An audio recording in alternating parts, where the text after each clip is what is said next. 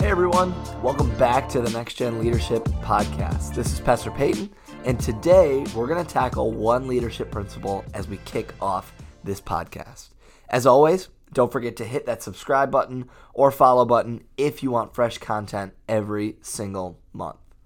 Last podcast we said that if you're listening, you probably find yourself in one of these three categories: serving in Rock Kids, serving in Rock Students, or serving in Rock Young Adults.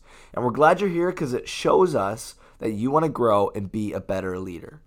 We recognize that we as leaders don't always have the answers. So in this podcast, we really want to help you, the listener, take daily steps in becoming a great leader.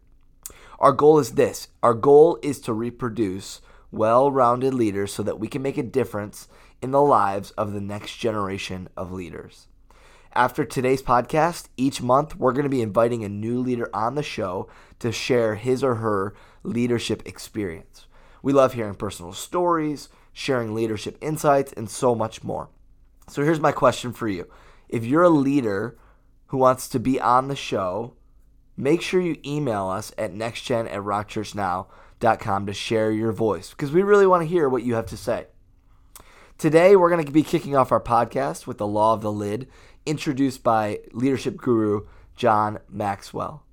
We discussed this topic briefly at our Next Gen Team rally back in February of 2022, and I wanted to take a few minutes as a refresher today to talk about our leadership lids before we go into our leaders sharing stories and leadership principles. What is the Law of the Lid? Leadership ability is the lid that determines a person's level of effectiveness. Here's the law. The lower an individual's ability to lead, the lower the lid on his or her potential. The higher the leadership, the greater the effectiveness. Here's what I want you to get today. The higher you want to climb as a leader, the more you need leadership. The greater the impact that you want to make, the greater your influence needs to be. And here's my main thought for today. Every person, everybody that's listening today, has the potential to become a leader. Here's another way to say it. Every person today, every person that's listening, every person that serves in some capacity has the potential to become a lid lifter. In the Bible, most of you know this prominent character named David. David had accomplished much as a young boy, but he still had to wait under somebody else's authority, somebody else's leadership, before being promoted to King David. But eventually, David, the underdog David, had his opportunity to become the leader. Check out what this says in 2 Samuel 5, verses 1 through 3. It says this: All the tribes in Israel came to David at Hebron and said, "We are your own flesh and blood. In the past, while Saul was king over us, you were the only one who led Israel on their military campaigns. And the Lord said to you, you will shepherd my people Israel, and you will become their ruler." When all the elders of Israel had come to King David at Hebron, the king made a covenant with them before the Lord, and they anointed David king over Israel. Look back at David's life. If you'll go back and read in the Bible, he was unsuspecting to be a king. He had the greatest underdog story ever, and he was even hunted down by the previous king because Saul was intimidated by this shepherd boy, right? And as David was anointed, what did he do? This is so key. He lifted his own lid when it came to his effectiveness. He let others lift lids in his life, and he let God lift lids in his life. Here's what I'm trying to say today. If you always commit to raising your lid by working on yourself, letting other people work on you, and most of all, letting God work on you, you will raise your level of effectiveness just like David did. So today, just briefly, I want to give you 3 principles that we talked about at our rally to become a lid lifter today. What do lid lifters do? Number 1 is this. Lid lifters lift up others with their words. Lid lifters have to learn the art of encouraging. For the next generation of Christ followers and lid lifters, we have to constantly encourage people. Give people hope. Even when things become bleak and dull, you have the opportunity to lift the spirit of the room. What is one positive area in a situation? Say it, and then speak it over that situation.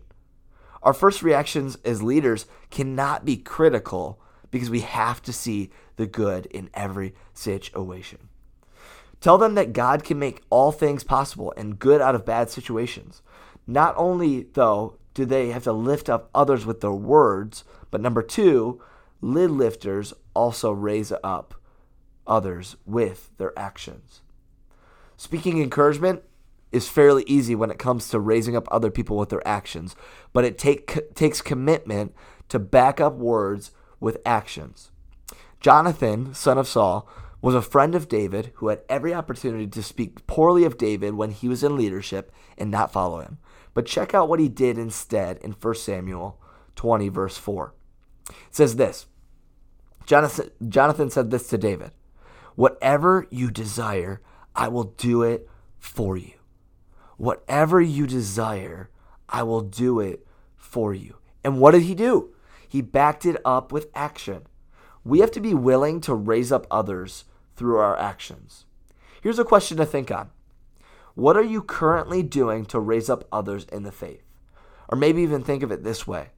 What do you need to start doing in order to raise up others in the faith? Is it inviting somebody into your home? Is it showing up to a sporting event? I'm encouraging you today, raise up others with your actions. So number one was with your words. Number two was with your actions. And number three, lid lifters give up so that they can go up. It's one thing to give up encouragement and resources so that you can lift them, but it's another level of sacrifice for them so that others can go to another level. I want to end with this today. David, in waiting to achieve a higher level of leadership, had to give up his right to be king. Eventually, God promoted him to higher levels of leadership. Some of you out there today, as you're listening, you want to increase your leadership capacity, but maybe there's something you need to give up. Is it an attitude? Is it your time? Maybe you need to give up an opinion and be more teachable. Whatever it looks like, lid lifters have to give up so that they can go up. Next couple months, we're going to bring on a few leaders, and we're excited to hear some principles and stories from these leaders so that they can show us how to grow our leadership capacity together. But ask yourself this question as we close today. What is one thing that you can do to increase or lift your lid today? Let's pray. God, I want to be a better leader. Give me a teachable attitude, then show me the lids in my life. Reveal my character flaws to me and help me to repair them. Show me where I need to grow and come up against lids that are outside and beyond my control. Please send me a lid lifter, just like Jonathan, in my life. In Jesus' name, amen.